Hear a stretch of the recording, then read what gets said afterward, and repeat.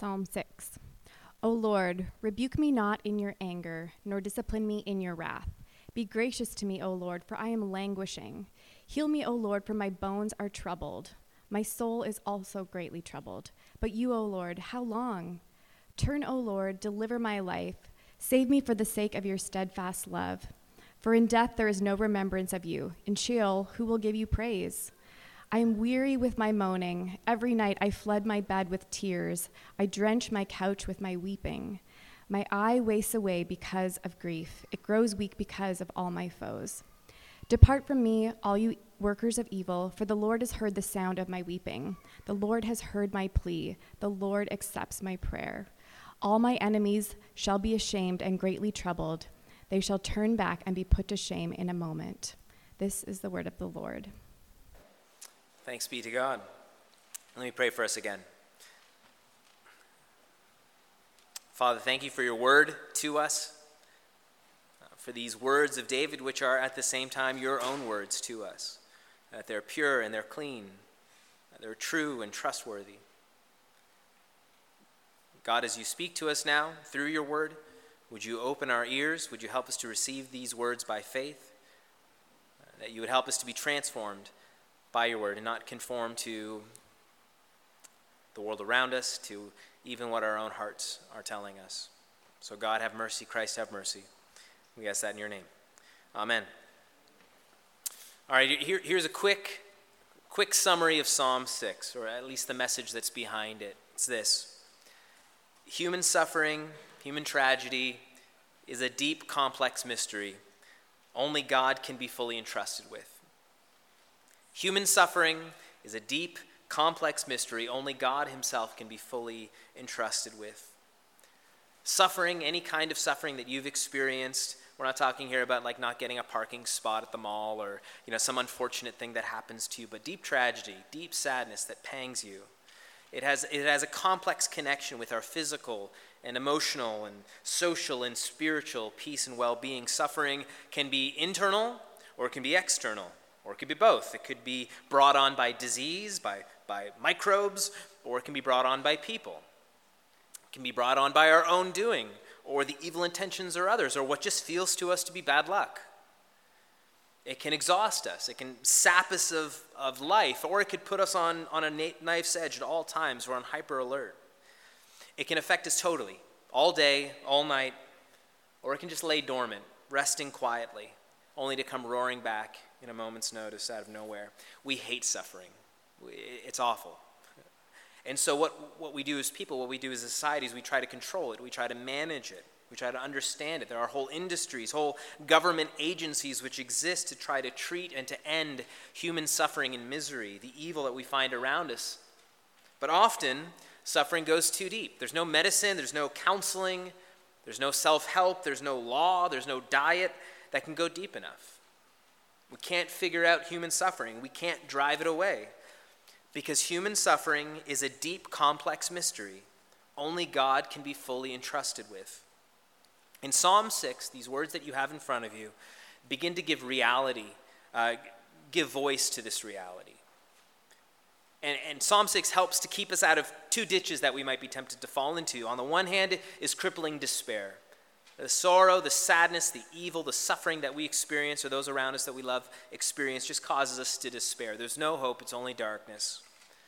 It also prevents us from falling into another ditch, which is just an unthinking Pollyanna optimism. Just look on the bright side of things. Things could be always worse. Psalm 6 doesn't attempt to give us a simple Band-Aid solution to the problem of suffering and the suffering in the world, but God gives us this song so that we can learn to begin to entrust our suffering to him. And this is what we're going to do. We're going to dive into Psalm 6. We're going to divide it into three parts. And this is part 1, about verses 1 through 5. We'll call it the mystery of suffering. The mystery of suffering. The reality and the severity of evil and suffering has always been a challenge to the Christian faith. It's always been a challenge. Ancient Greeks used to puzzle about it, just as do modern philosophers and even children. The problem of pain, the challenge, the personal pain that each of us experience at different times, the dark night of the soul, which is sure to fall on each of us, causes many to abandon the faith. They just don't see how suffering and pain can be squared with faith in God. One such person was the philosopher David Hume, and he captured this impulse of abandoning the faith in the face of pain memorably, and he did it in this way. This is a quote from him. He said, "Is God willing to prevent evil, but not is he willing to prevent evil but not able? Then he's not all powerful. Is God able but he's not willing to prevent it? Then he is not good. Is God both willing and able? Then why on earth does evil exist? Why is suffering still present?" And Christians, historically, they've answered challenges like this with something like saying, no, God is both all-powerful, he is all good, but evil and suffering continue in our world because he has holy and perfect and mysterious reasons for allowing and even ordaining or even bringing about evil in the lives of those he loves. That evil and suffering in the hands of God are somehow purposeful. On every page of the Bible, we find that God himself is just not an observer of human reality. He is the sovereign king. God is God over everyone and everything. He exercises his perfect power and wisdom over everything in creation, even over suffering. Psalm 115:3, our God is in the heavens. He does all that he pleases. Psalm 135, verse 6, whatever the Lord pleases, he does, in heaven and on earth, in the seas and all the deeps. Ephesians chapter 1, verse 11, God works all things, according to the counsel of his will. Or as the famous pastor Charles Spurgeon said, every dust mote that flies in the air, or every little globule of spray in every harbor in the wake of every boat in the world is guided on its path through the air by God himself. And that means that even pain, even evil, even suffering are used and directed by God, but in a way that only God fully understands. And in verses 1 through 5 of Psalm 6, you see that David is wrestling with that reality. He knows that even this pain, this personal pain, which we don't really know what the scenario that David was facing in this moment was, he knows that even this in some way is from the hand of God himself. Though the psalm complains specifically about enemies and weaknesses in his bones and his eyes, David understands these to be proximate causes of his suffering.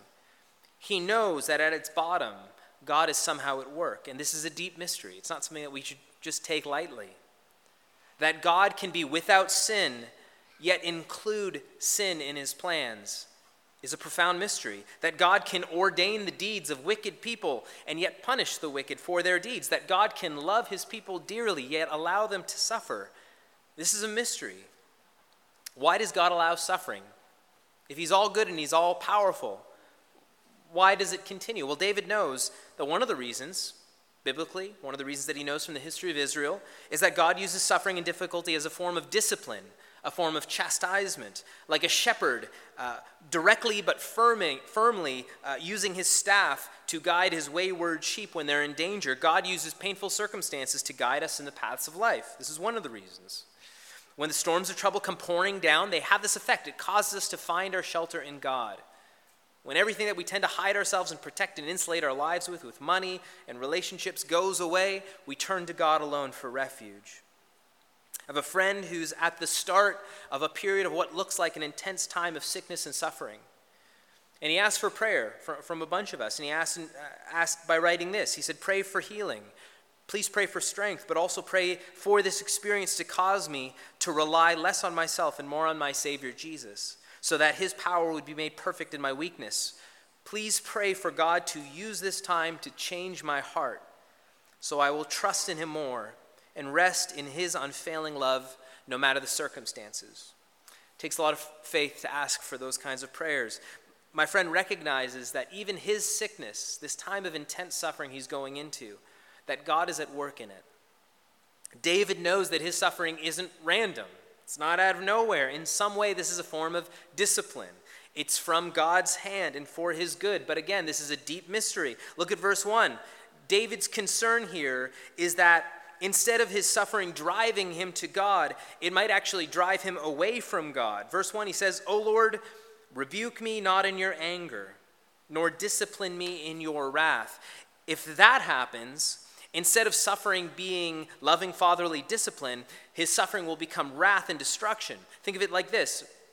As a parent, my job is to correct and to discipline my kiddos. They know this. They don't like this all the time. When they do wrong, they need correction. They need discipline from a loving parent. And while it's not fun for them, it's for their good. And in the end, so far, we've remained close. They know that I love them and that I care for them. I don't discipline them out of anger or wrath. I'm not trying to crush their tiny souls. I'm trying to help them. If my discipline became harsh and violent, if I was trying to crush them beyond what they could take, they would reject me. They would want nothing to do with me. They would not. This would not be correction. This would just be raw punishment. And so sufferers, like my friend, they go to God in their suffering. They say, God, correct me. Yes, I know that even this is from you in some way. I know that you love me, and yet don't let this destroy me.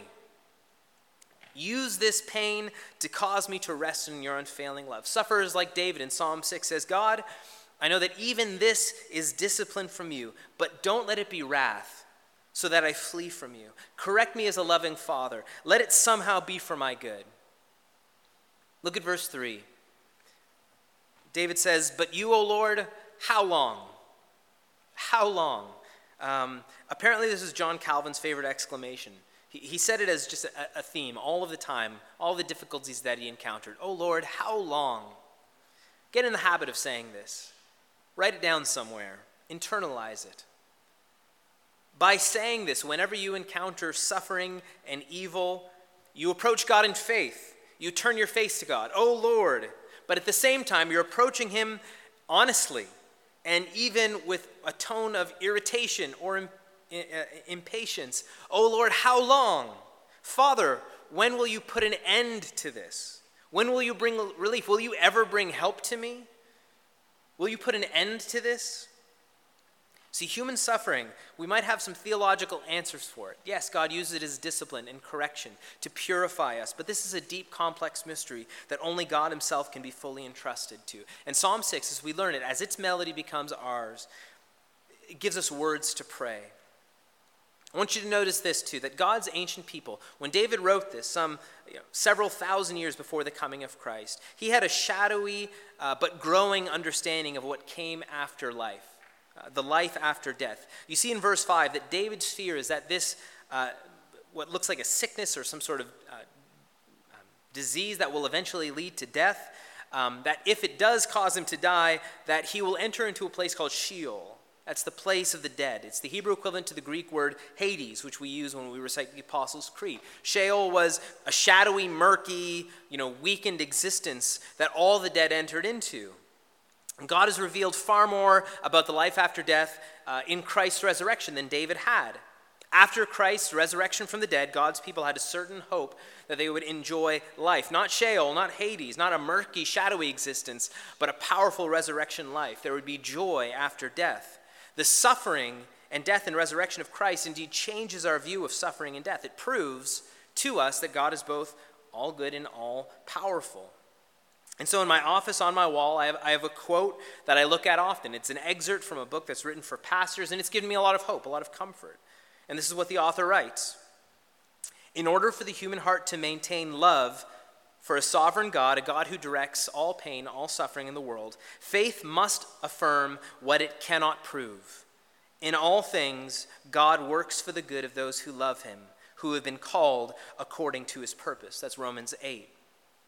We must believe by faith that God has a good purpose for the awful things that occur to us. Just as a straight line can be drawn with a crooked stick, biblical faith requires the confidence that wicked and tragic circumstances can be turned to loving purposes by God for his people. Faith in the ultimate goodness of God does not come from trying to guess what his purposes may be. So where does it come from? The answer from believers through the ages is the cross.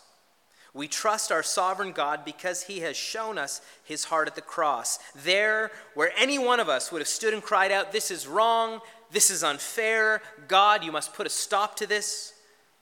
Our Savior made heaven's greatest good come out of earth's worst tragedy. At the cross, we learn that God is all good and all powerful and can be trusted, even when everything seems wrong to human sight. The mystery of suffering is deep. It's profound. It's hard to look into. But at the cross, we're given even more substance than David had, with which we can trust God with. So that's part one, the mystery of suffering. This is part two, the depth of suffering. The depth of suffering. Look at verses 6 through 7. Suffering is hard to look square in the face. To watch someone experience incredible pain and devastation and tragedy is deeply uncomfortable and deeply troubling. In fact, it's so difficult that many people just try to either ignore suffering or to minimize it. We don't want to meditate on the deep depths that humans can suffer. We want to just keep things light and happy and fun. Maybe even me preaching. I've preached through, I think, like 3 or 4 lament psalms so far. Maybe you're like, lighten up, Mike. Just turn that frown upside down. Let's get a little bit more life here. And Christians often want to avoid considering and talking about suffering because there's so many other really cheerful, wonderful themes in the Bible to talk about. We can talk about healing and overcoming and victory in Christ. But we have to reckon with this reality that the Psalms, the songs that God gives to his people, are so filled with reflections on suffering and tragedy and pain. I once heard a sermon on the lament psalm, psalms like Psalm 6, where the pastor contrasted and compared the songs that God has given to his people, songs like Psalm 6, against the songs that God's people have recently been giving to each other. And so he was driving through some city in the American Midwest, and he found a Christian radio station. I'm going to put on a radio voice. But the DJ said something like this: CQAL, Christian radio, all positive, all the time. We just sing happy songs around here. We're a cheerful bunch. That's what it means to be Christian. Look at what David sings about in verse 6. I am weary with my moaning. Every night I flood my bed with tears. I drench my couch with my weeping. I am drowning in my griefs, God. This psalm isn't in the Christian radio top 20 for sure. David, it's not positive enough. You're going to have to rewrite. Yes, Christians believe that God is good all of the time, that Jesus is the friend of sinners and sufferers, that resurrection life is real, that on the cross, Christ's death put death to death. And this gives immense hope to those who suffer. And yet, we must not let these truths cause us to make shallow the depth of suffering that you can experience, that those around us can experience. I don't know if you have seen up close the devastation and destruction that divorce or abuse or broken relationships can cause across generations. Have you looked at the black, suffocating sadness of infertility or the loss of a child? The searing, choking pain of loneliness, the longing for marriage, of love, of close friendships. The almost unbearable weight of poverty and hunger and cold. Christians must not ignore or try to paint over or answer lightly the challenge of the depth of suffering. We must not promote or hold to an unbiblical faith that believes God exists just to shield us and prevent us from ever having tragedy come to us. Or that our faith is somehow a get-out-of-jail-free card so we can just easily and quickly skip over deep sorrow. That's not the case. We must not counsel those around us who are suffering that they just need to put on a happy face. They just need to believe a little bit more, think more positively, see things in a different light. We must not give quick, pat answers to the mystery of suffering, where we say to somebody suffering, you must have sinned, repent and it'll end. God's teaching you something, learn your lesson, and it'll get easier. Sometimes the only appropriate thing, the only appropriate response in the face of suffering or the suffering others is to say, "Oh Lord, how long? Oh Lord, how long? Will this continue forever? Will you not put an end to this? God, our eyes are on you, but how long? This suffering is deep." So we've looked at the mystery of suffering. We've looked at the depth of suffering. And finally, this is part 3. We're looking at hope in suffering. Hope in suffering. If you look at verses 8 through 10, there's somewhat of a tonal shift here. This is the move that the lament psalms typically make. This move from complaint to confidence, from fear to faith, from worry to worship. Again, very consistent in most of the laments. One commentator says that in his prayers, in his weeping, his turning to God for help, David suddenly receives an answering touch from God. In verses 6 through 7, he's completely, seems wiped out. He's broken down. But now in these last verses, he's strengthened. He's helped. David answers the taunting doubts of his internal and his external enemies. He tells them, depart, get out of here.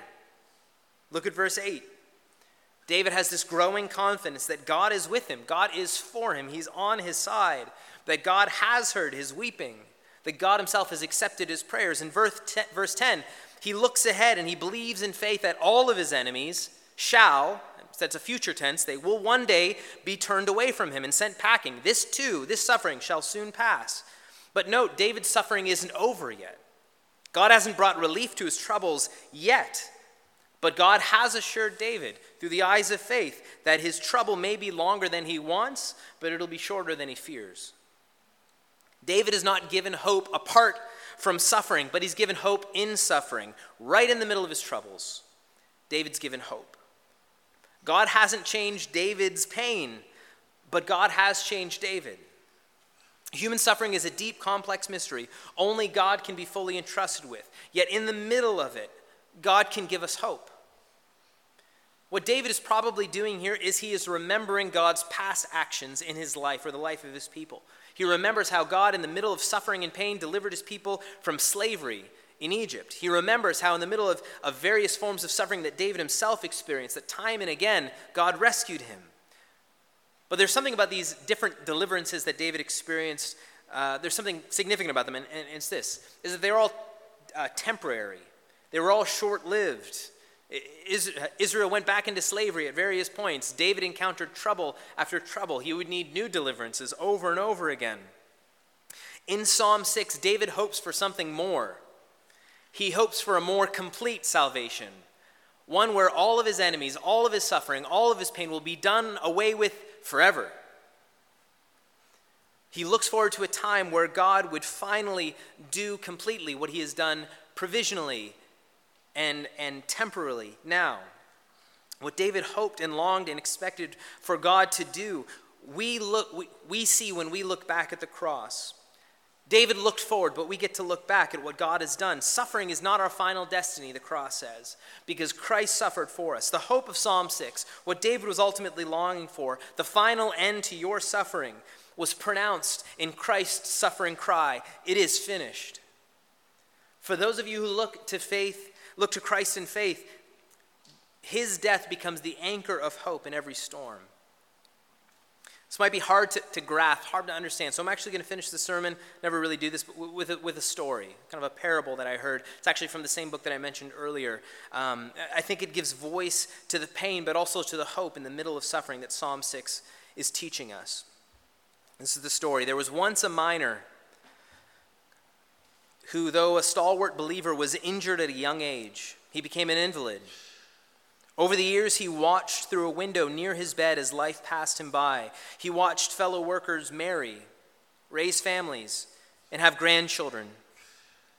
He watched the company he had served thrive without attempting to make adequate provision for his loss. He watched as his body withered, his house crumbled, and hope for better things in his life died. Then one day, when the bedridden miner was quite old, a younger man came to visit him. "I hear you believe in God and claim that he loves you," said the young man. "How can you believe such things after all that has happened to you?" The old man hesitated and then smiled. He said, "Yes, there are days of doubt. Sometimes Satan comes calling on me in this fallen down old house of mine. He sits right there on my bed where you are sitting now. He points out my window to the men I once worked with, whose bodies are still strong. And Satan asks, 'Does Jesus love you?' Then Satan makes me look at my tattered room, and he points to the fine homes of my friends and asks again, 'Does Jesus love you?' Finally, Satan points to the grandchild of a friend of mine, a man who has everything I do not. And Satan waits for the tear in my eye before he whispers in my ear, 'Does Jesus really love you?'